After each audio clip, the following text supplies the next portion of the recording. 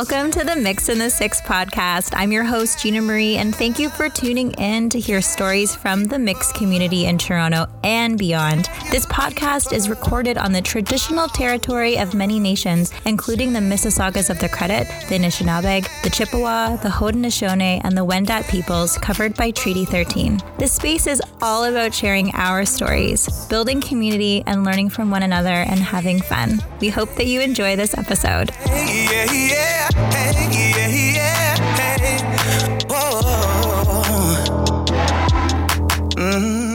I am here with Aria Evans, dancer, choreographer, facilitator, and founder of Political Movement. I'm so happy that you're here. I'm so happy to be here in this virtual world. I know.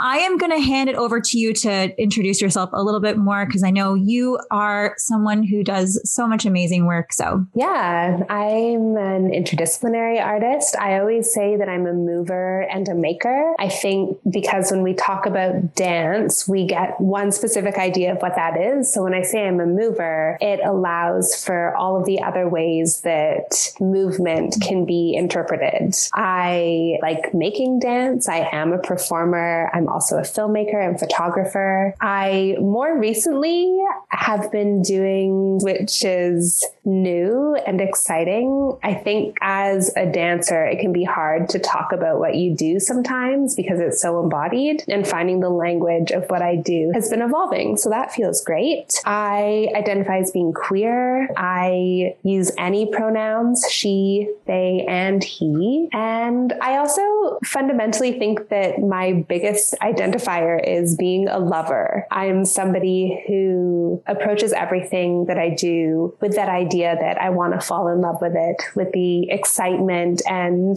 newness that love can offer. There's a curiosity that is like central to who I am. And I think, yeah, we'll probably talk more about who I am and what I do as we go on. So I'll leave it there for this moment. Yeah, that was such an amazing introduction. I just a couple of things like that really stood out for me is that you like being a mover so that it allows that like full embodiment of dance more than just like steps and choreography, but like just the body as art form. I know I want to talk more about that during the interview, but also I love lover because that like drives us.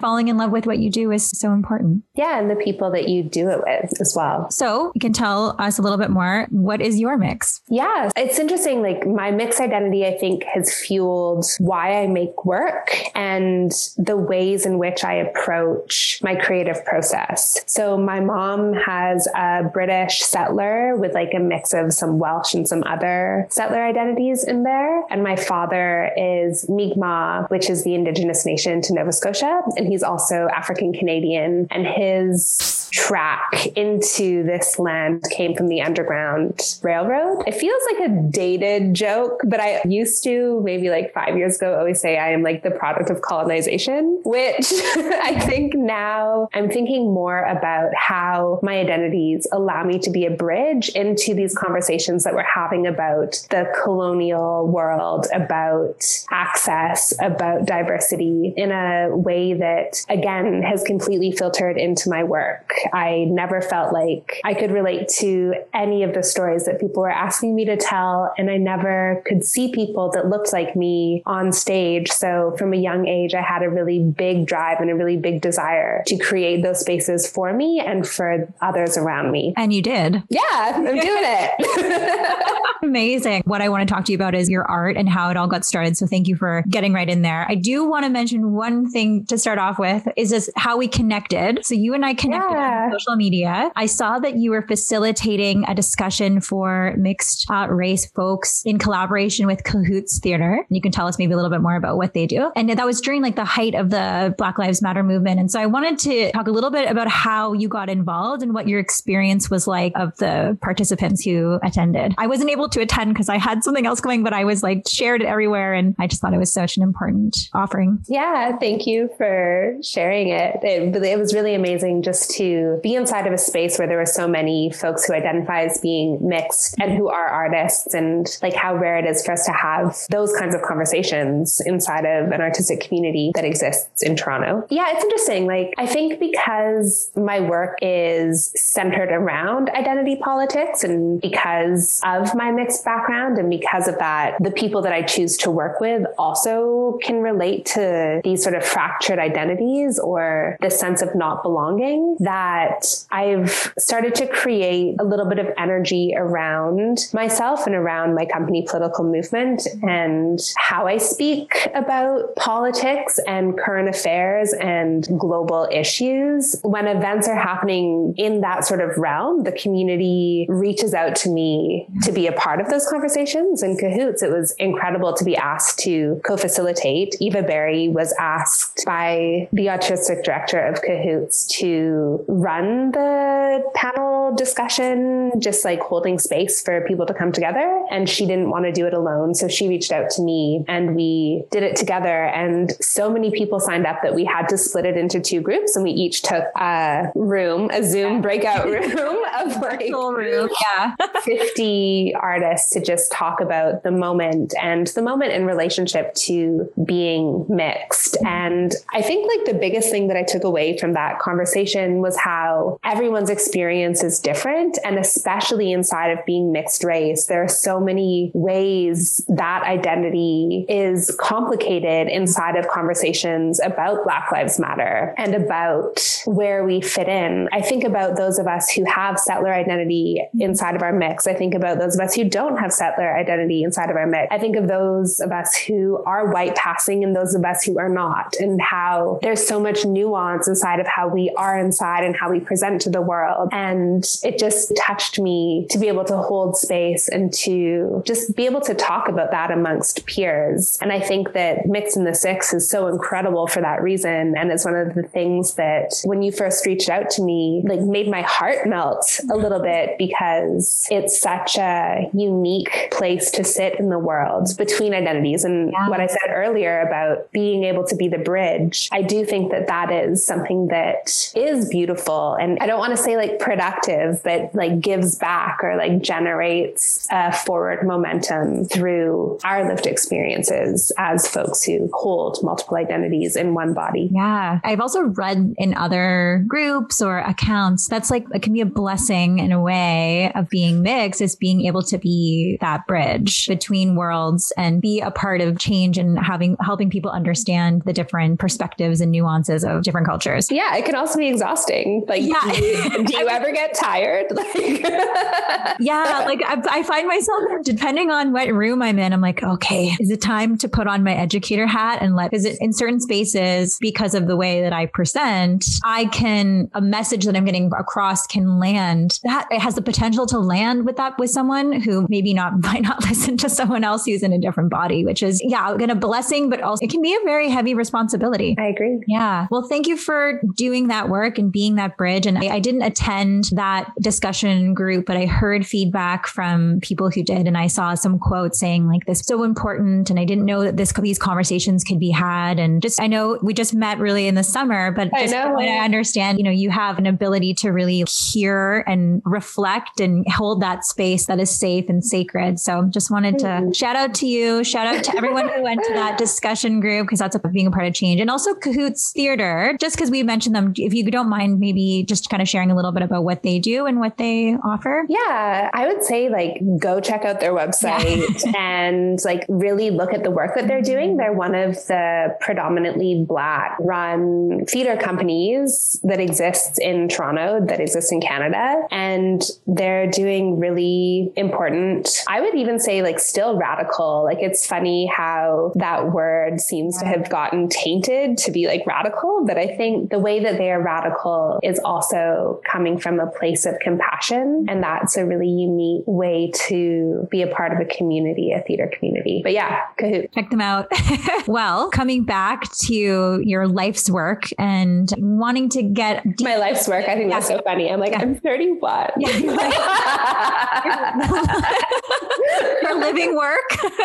You were mentioning that creating spaces for yourself and creating art that was really for you, that was representative of you, is something that's important. So I want to kind to go back to the beginning is what inspired you to get into dance and why did you choose it as your art form? Yeah. As a young kid, I had a lot of energy and my mom was a single mom. And I think she needed a place for me to be and to express and to learn. And she put me in a lot of different activities, but dance was always the one that I resonated with the most. And sometimes I feel really bad for having picked dance because it's probably the most expensive hobby. Mom was like, no, it's too expensive. You're playing soccer. All you need is shoes. I mean, and because it is so expensive, I teach or like be an assistant teacher, or I would clean the studios in exchange for classes. And I had a lot of really incredible teachers who gave me a lot of scholarships along the way. And I think if that generosity hadn't been extended to me, it wouldn't have been possible. And I think about like all of the people that have contributed to me being here, and like the list is so huge. So if you're listening, thank you, mentors of the past and future and present. But yeah, dance was something that just resonated with me. I was never a big speaker. I feel like I had a lot to say and share, but I never knew how. And dance was how I expressed myself. I think about body language and how, for me, that is the first language, that we are dancing before we're speaking, and something that continued with me through my life, that my first way of releasing something or sharing something or understanding something always comes from the body. And at like 11, I started choreographing my own dances and entering them in local competitions. And I don't know where this confidence came from. Like, I don't know who taught me to believe in myself, but maybe it was my mom. Thank you, Laura Evans, for teaching me to love and believe in myself. But yeah, I just had a really like abundant confidence that propelled me to keep making my own work, to keep speaking from my own voice. And as I got older, I went to university and got a Bachelor of Fine Arts in Dance. And I always knew that I wanted to make. I always knew that I wanted to lead. And that was just like a really clear path. It was never secondary to performance. I really think that like those of us who are nurturing and who can listen and who can cultivate and carve spaces in ways that feel like they nurture the artists that are involved and give back to a community, that like, if that's a skill that you have, you should do it. And again, like I'm 31 and I feel like I still have this abundant confidence, but I really do think that that is where I excel, that carving spaces for other like Black, Indigenous, people of color to share our stories, to talk about our experiences of the world, to process, but also think about how when we share, an audience is invited to share as well. And like dance can change the world inside of generating questions or generating conversation or showing that it's okay to release yourself into something that is vulnerable. So that I kind of like rolled my way. Yeah, just like loving what I do and loving the people that I work with and not being afraid to make work that is socially and politically engaged, that is about identity politics. I don't know, there's some quote from some artist that like art is meant to reflect the time that we're in. And I also think about like art is meant to reflect the people that are in the work. So beautiful. It's interesting because something I wanted to bring up is that I think maybe people have some of their own like ideas of or like narrow vision of what dance is. Like dance is like it's maybe choreography or it's for entertainment and just for fun. But some would say, and also what you've articulated in what you just said, is that like dance is also a way to really like share stories. It can be cathartic. It can be therapeutic. It can be spiritual. And I'm just wondering, like, was there a moment when you discovered that dance like could really make an impact beyond being in classes and teaching and things like that? You know, I recently had a conversation with my mom. We are at like that interesting stage where you meet each other again as adults and you're like past that like awkward teenage, like young adult pushing away place. Yeah. And I was asking her about what I was like as a young performer, or because some people tell me that I'm like a ham, that I really love being in front of others in some way and inside of maybe overly confident or like, I don't know, whatever. Fully expressed?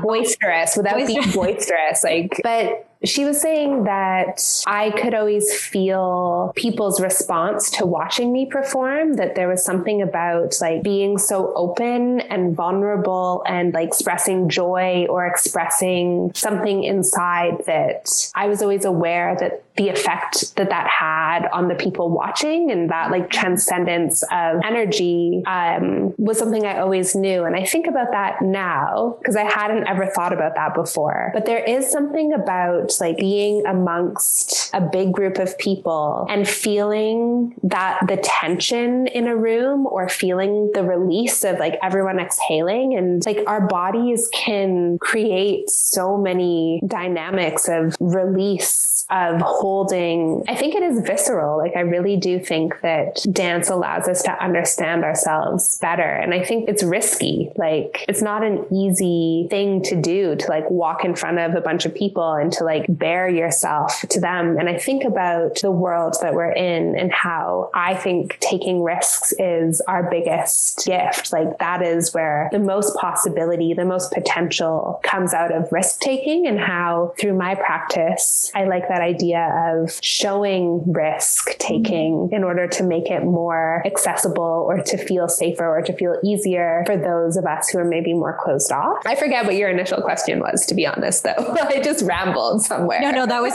like so like immersed in everything you're saying. I'm like, right. No. Because I'm not a trained dancer. I was just connect just with being an audience member, seeing someone dance. I hear what you're saying. It's like the body is so powerful. And when you see someone moving in a way that's connecting with either like a story and emotion, like it kind of takes my breath away. Like I think, like you can really connect on a level that's so beyond words.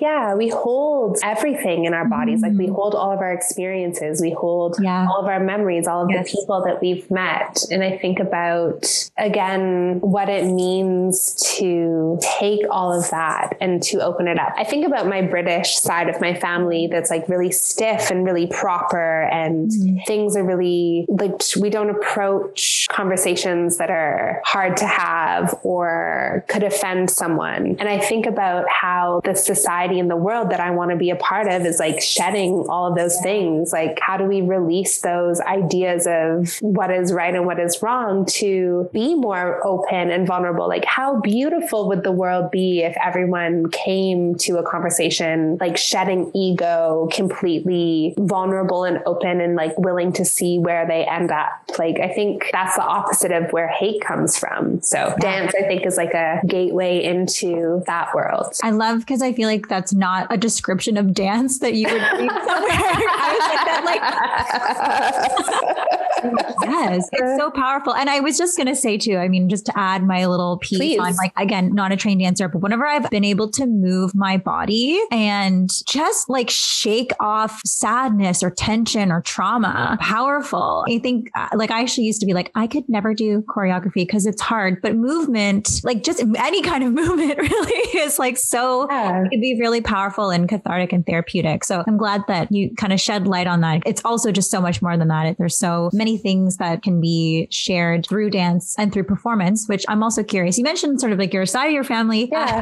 The British side is a little bit more stiff and proper. Maybe also your British side. How about your Afro-Indigenous side? Like, where does that ever come into your dance, your choreography, your expression? How has the different parts of your being influenced your dance? It's so interesting. A friend, we were talking about identity, and we were talking about my Afro-Indigenous roots and how I always acknowledge all of the sides of myself inside of Black spaces, inside of Indigenous spaces, because I never want to like take up space that could be given to somebody else who could use that in a way that I don't need to. Like, I'm always really aware of being mixed in those situations. But she was just like, Aria, like, your ancestors are all over you. Like, you can't escape your Afro-Indigenous roots. Like, they're pouring out of your cells. Like, they're seeping out of your pores. cores. And I think about that because the body that I exist in, like when we were talking about being white passing or being not white passing, like I am very much not white passing. I don't have a white body. And like, I think about that even inside of my dance career, like always being told you don't have the right body, you're too curvy, like all of these things that we get told as dancers in the world. And that's another thing that I'm trying to like break down inside of the work that I make, is that any body can be a dancing body. And the expectations that we have of what is appealing to watch needs to be like completely derailed, because it's so beautiful to see different colors and different bodies dancing together in space. Again, I think about like how the world outside gets reflected on stage. But yeah, I think that like my Afro-Indigenous roots comes out in my dance. I think that like my breasts, my curves, my hips, I can feel those ancestors activated when I move. I always like, people always tell me that I move like water, and I love circles and arcs and shapes that never have an ending. And I think again about this like linear corporate capitalist world, and then this like circular water-based body. And even when I just think about worldview, this like circular water-based body feels connected to my Afro-Indigenous side. Yeah, I think the minute that I start to dance, my ancestors say hello, and yeah, that's just inescapable. And I'm like so grateful to be able to carry them with me. You're like the coolest person. I'm great. I'm so glad you think so. My like young teenage misfit is like so happy to hear that. No, I'm so dorking out. I just like so beautiful, because it's like you think, potentially that question's like, oh, I've taken Afro-Indigenous. We think so many different types of dance, but it's so profound that your ancestors are inside of you and they're coming through you through your art, and just makes that, it's just next level. I just super next level. Great. Speaking of next level, how did Political Movement start? So I started this company in 2015, but it had a different name. I basically, when I got my first grant, it took me years to get funding. I was looking through old documents recently, and I found like a rejection letter from 2013, which was the year after I graduated university, that was like, you didn't get this grant. And I was like, I remember being really sad about that. I am still sad when I get rejection letters. It happens all the time. It took me a really long time to get funding. 2015 was the first year that I received government funding to create a dance work. And that was with the Summer Works Festival. And they, inside of their application process, needed a company name. And at the time, I chose the Go-To company to be the company name. It was another like childhood dream where I was going to have a cafe called the Go-To Cafe, and I would sell coffee, rice, soy sauce, and croissants. That was like all that was going to be on the menu. So when I needed a company name, I was like, I'm going to give an homage to the younger version of me who wanted to run this business that's now like taking a new form. But over the years, I realized that having a company name that gave a little bit of information about what you are making in the title would be helpful for people to understand. I think I changed the name in 2018. So I lived longer in the Go-To company than I have in Political Movement. But Political Movement just felt like what I was doing, and it was cheeky. And I was secretly thinking about like merch for shows. I was like, how can I make more money as an artist? Like, someone help me. And I was like, I would buy a shirt that said Political Movement on it. And again, like my work is political, it's socially and politically engaged. It's about identity politics. It's sometimes about global issues. And I think what is political can change. Sometimes I make work that is about queer love. And to me, like that is political in a different way. Or even making a work about intimacy, like touch that isn't sexualized is also a version of how we can be political. So I think in the name Political Movement, because it's dance, but it's also movement, and the play on words of like political movement. Yeah. It just felt like the right name. And I'm so glad I changed the company name. I was afraid of doing it. I was like, people are going to like be confused or not know, but I'm like proud to carry that idea of my work alongside guide what I'm making into the future. Beautiful. And Political Movement makes contemporary dance theater from a social political lens. Just wanted to make sure I put Yes. Is this my Instagram bio? Yeah, it totally is. Amazing. Follow my Instagram. Yes, exactly. Let's go with at Political Movement. Perfect. Everybody follow at Political Movement.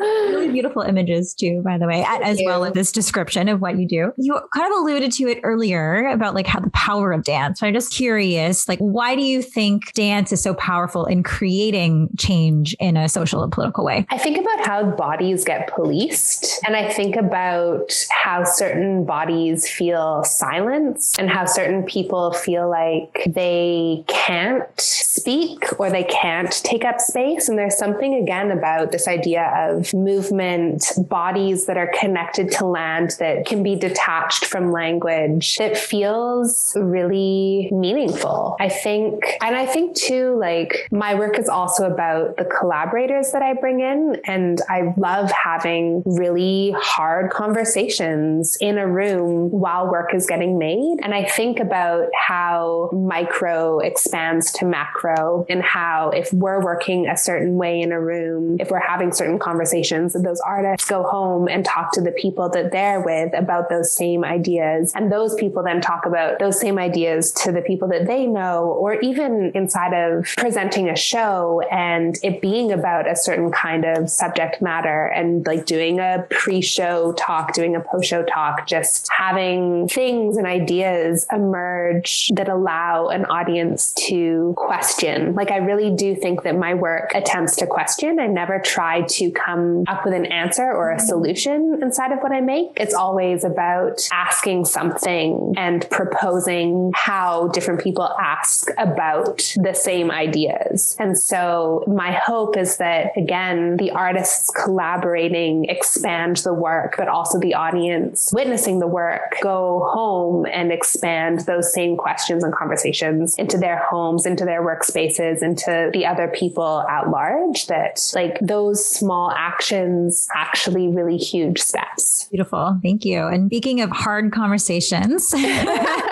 and asking questions and expanding the reach of a message and looking deeper into what's going on socially. You've not only created shows and performances that are beautiful and moving, but also been a part of organizing performative protests. So I was wanting to know, if you tell me more about how Political Movement has been involved in performative protests and what you've accomplished or continue to accomplish in those spaces. I think it was maybe a year ago that I started asking. I had taken on the name Political Movement, and I had been making work for a year under that new name. And I started asking myself, what am I doing beyond my creative practice, beyond putting things on stages, beyond being in a dance studio, sort of oscillating inside of that one small community? Because I do think the contemporary dance community is small, and the audiences for contemporary dance are also small. And I was thinking about like, how does my work give back to the ideas that it's working through on a larger scale? So when the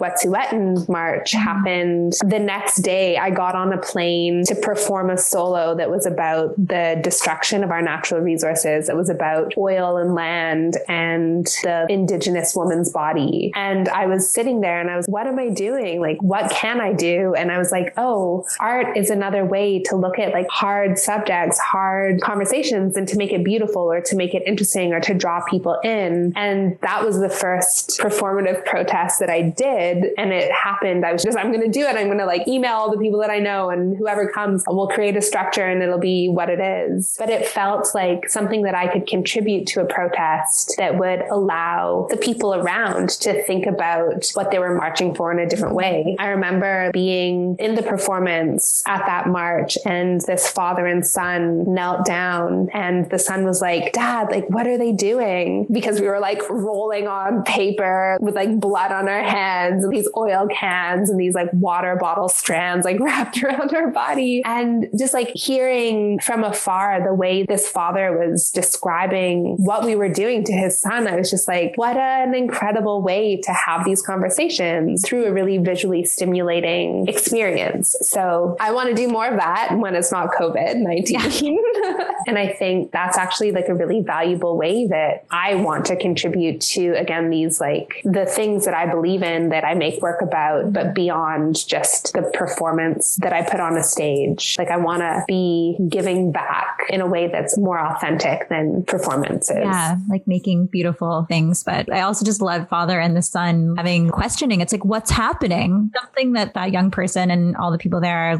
were able to open their minds to something that they wouldn't maybe have gotten if they hadn't seen performance, which is amazing. And if you're want to see a little bits and pieces of the protest, it's on your Political Movement Instagram on like the highlights. Because we're on a podcast. It's hard to describe it. It was really beautiful. And so I would encourage everyone listening to go and check that out. Amazing. Yeah. There's also an article that was written in the Dance Current about it as well. Oh, really? Because my next question is in the article. Amazing. In an article in thecurrent.com. So this is actually what I'm going to ask you. So you are featured in the Dance Current, and you said, I quote, because I just loved it, that you believe that artists should not be scared of making this kind of work. And you're quoted as saying, I think if we make work that reflects the world we live in and is asking questions and diving into hard conversations, we're contributing to the world we want to be a part of. And again, I think this really makes me feel that like art and dance and performance and expression, it's an essential part of the fabric of our lives and essential part of creating change. And maybe people don't always think that immediately. And so I was curious, what are the barriers to creating like work that gets to the root of social issues and may make people comfortable? I'm wondering like, what are the things that you feel like kind of stand in the way of doing this really important work? I think resources.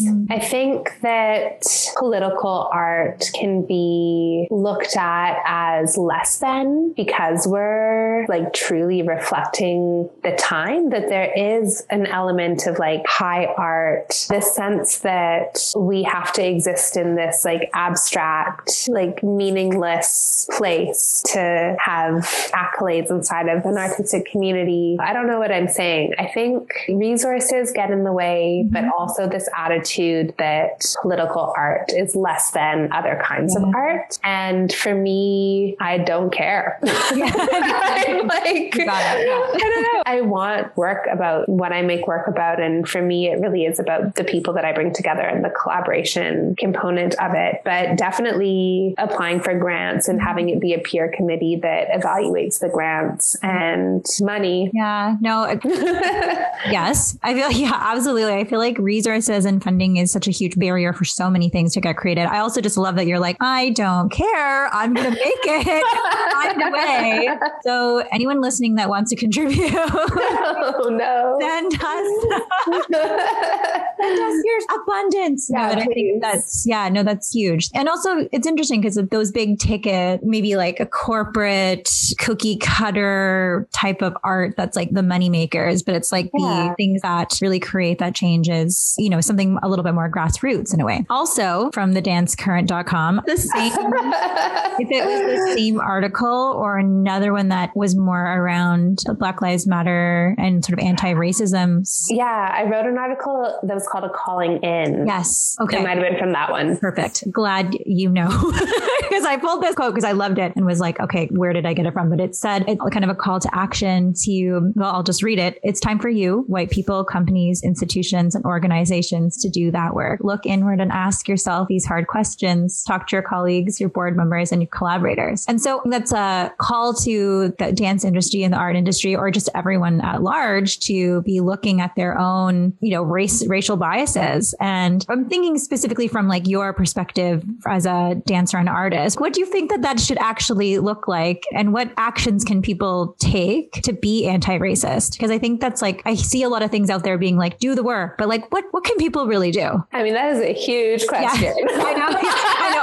I'm not expecting any of us to have any. It's important. It's just really important to. Yeah. I mean, I think about when inside of institutions that are predominantly white run, what makes me feel uncomfortable. And it's usually when I feel like their interest in me is only to check their boxes inside of tokenism, or where I feel like I'm the only person of color walking in and being looked at as a commodity. So I think that it's both like, how do we reassess our values? And then how do we change our relationships? Like on your staff, are there people of color in positions of power? Are you willing to give up your job in order to have somebody take that job on? Are you you really getting to know my practice in a way that allows me to thrive? Or are you really just looking to have me come in, present something, and you get to put your name on it? Like, I really do think that it comes down to investment and like, are we willing, are these institutions and organizations willing to have longevity in how they are in relationship to artists of color? And I think that that's where like anti-racism comes into play, where it's not just like a band-aid reaction to this moment, but that it's an investment in understanding, in decolonizing, but through the interpersonal and through the like actually stepping down and giving space. Yeah, that's how I would answer that today. No.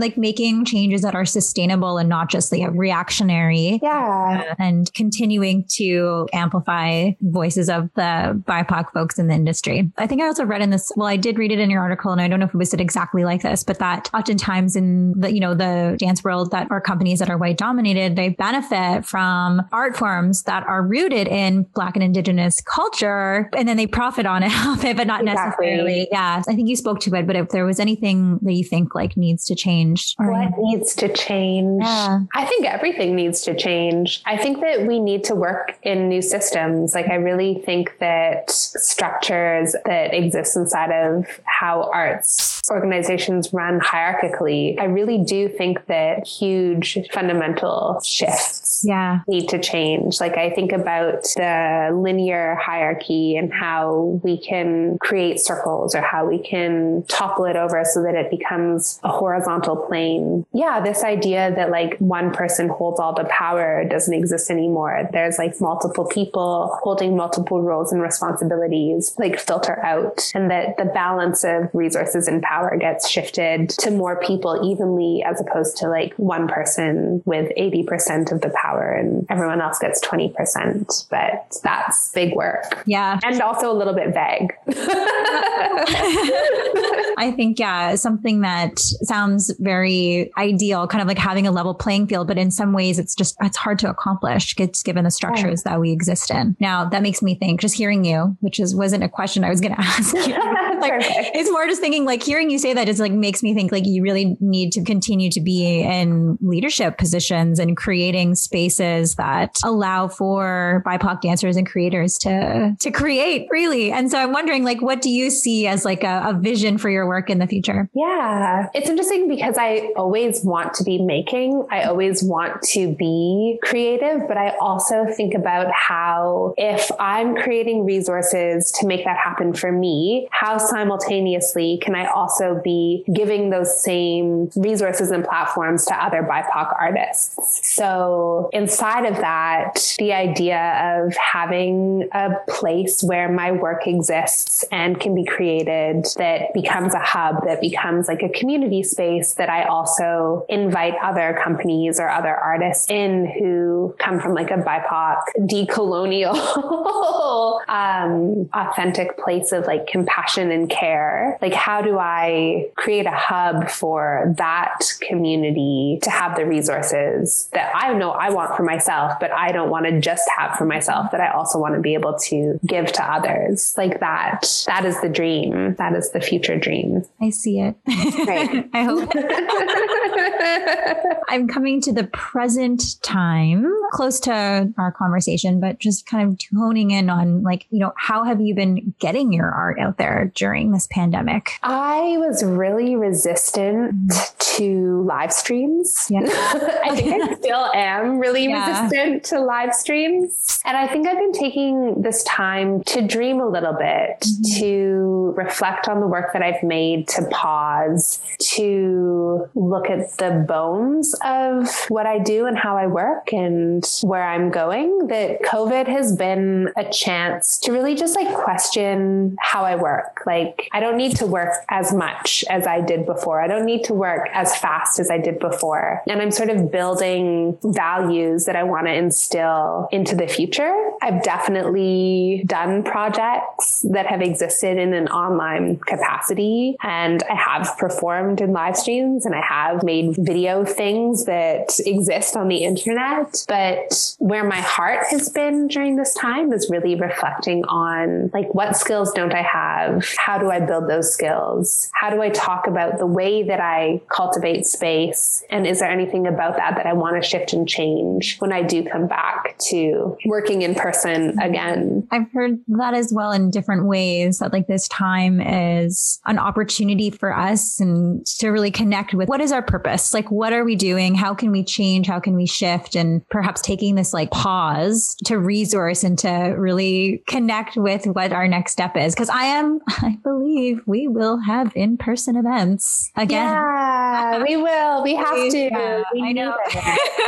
Especially with dance. Like, it's just not the same through a screen. Like, I want to feel somebody's energy. I want to be able to hear their breath. I think about like the moments that are going to happen where we're going to be inside of live performances again for the first time. And like, I think I'm just going to cry. Like, I was just going to say that. I feel like I already feel myself like getting emotional because it's something that we need. And I just think, like live performances and dancing, it's something that's like like connected communities, people, tribes for our human existence. So for that to be taken away, it's so tragic, but putting it out there and thinking of the future is exciting because I know that it's just so magical. It makes me feel emotional thinking about it. Like, yeah, it's interesting. I'm such a like future oriented person. Mm-hmm. I'm somebody that's always thinking ahead. I like to be like 2 plans ahead of myself. And that's changed during COVID. Like, I haven't been able to dream forward because I don't know what the forward looks like that I'm dreaming towards. And it's been like offsetting, like off-putting, but also like a really interesting sort of reality check for me that like, how do we stay present in our work, in our values and our ethics? Well, I mean, still thinking about the future, but I'm just curious. Are there like projects, ideas, or things that are blossoming for you that you could share with us? Yeah. I mean, I'm always dreaming about future dance projects. I always have like ideas of what I want to make work about in the back of my mind, but something that's been really interesting that has come out of reflecting on the work that I've made and really connecting this idea of intimacy and how I love to show intimacy in my work and cultivate intimacy and also find like safe consensual ways to build intimacy between collaborators, that I've started to follow a thread into this idea of intimacy coaching or intimacy directing and wondering how that intertwines into my artistic practice, but then also can exist outside of that. And I'm just at the beginning of understanding that. I just got asked to do submission for the Rhubarb Festival with Buddies, where they're doing a publication. And I was like, ooh, like how interesting would it be to write out exercises for 2 people to do that like build consent, but is like a choreographic score. And this idea of like, how do you use words and language and like poetic language to bring 2 people together to make a choreography, but that is centered around building consent between them. So that's just like one of the little seeds. But I also think that it's going to affect the work that I'm making in the future. I have this project that I'm calling the Ladder Project, and it's all about queer love. And it uses a ladder as the metaphor of like 2 people trying to get to the top at the same time. And like all of the steps that we make. And like when we're not on the same level, when like our foot breaks through a step and we can't get to the next one, or when like one person is on one ladder and one person is on the other ladder and they both want to be on the same ladder, but they're 2 separate ladders, all the metaphors. But how inside of like asking people to bring their own stories of love, that again is going to require a certain kind of intimacy coaching or directing inside of that work. So it's like a big dream that's intertwining into all of the things that I want to do. And that's exciting. And me up. COVID, like everyone post-COVID is going to need to figure out how to be intimate with each other again. Yes. So it's also a life skill. I couldn't agree more. It really was like, you can see me, I'm like hands up, like, please sign me up. As you were saying that, I'm like, yeah, it was something to look out for in the future. is there anything else that people can look out for, or how can they interact with you and your work? I love a good Instagram DM. Yeah. I have a website called politicalmovement.ca. I think we'll put it in the show notes. Yeah, perfect. It's the right one.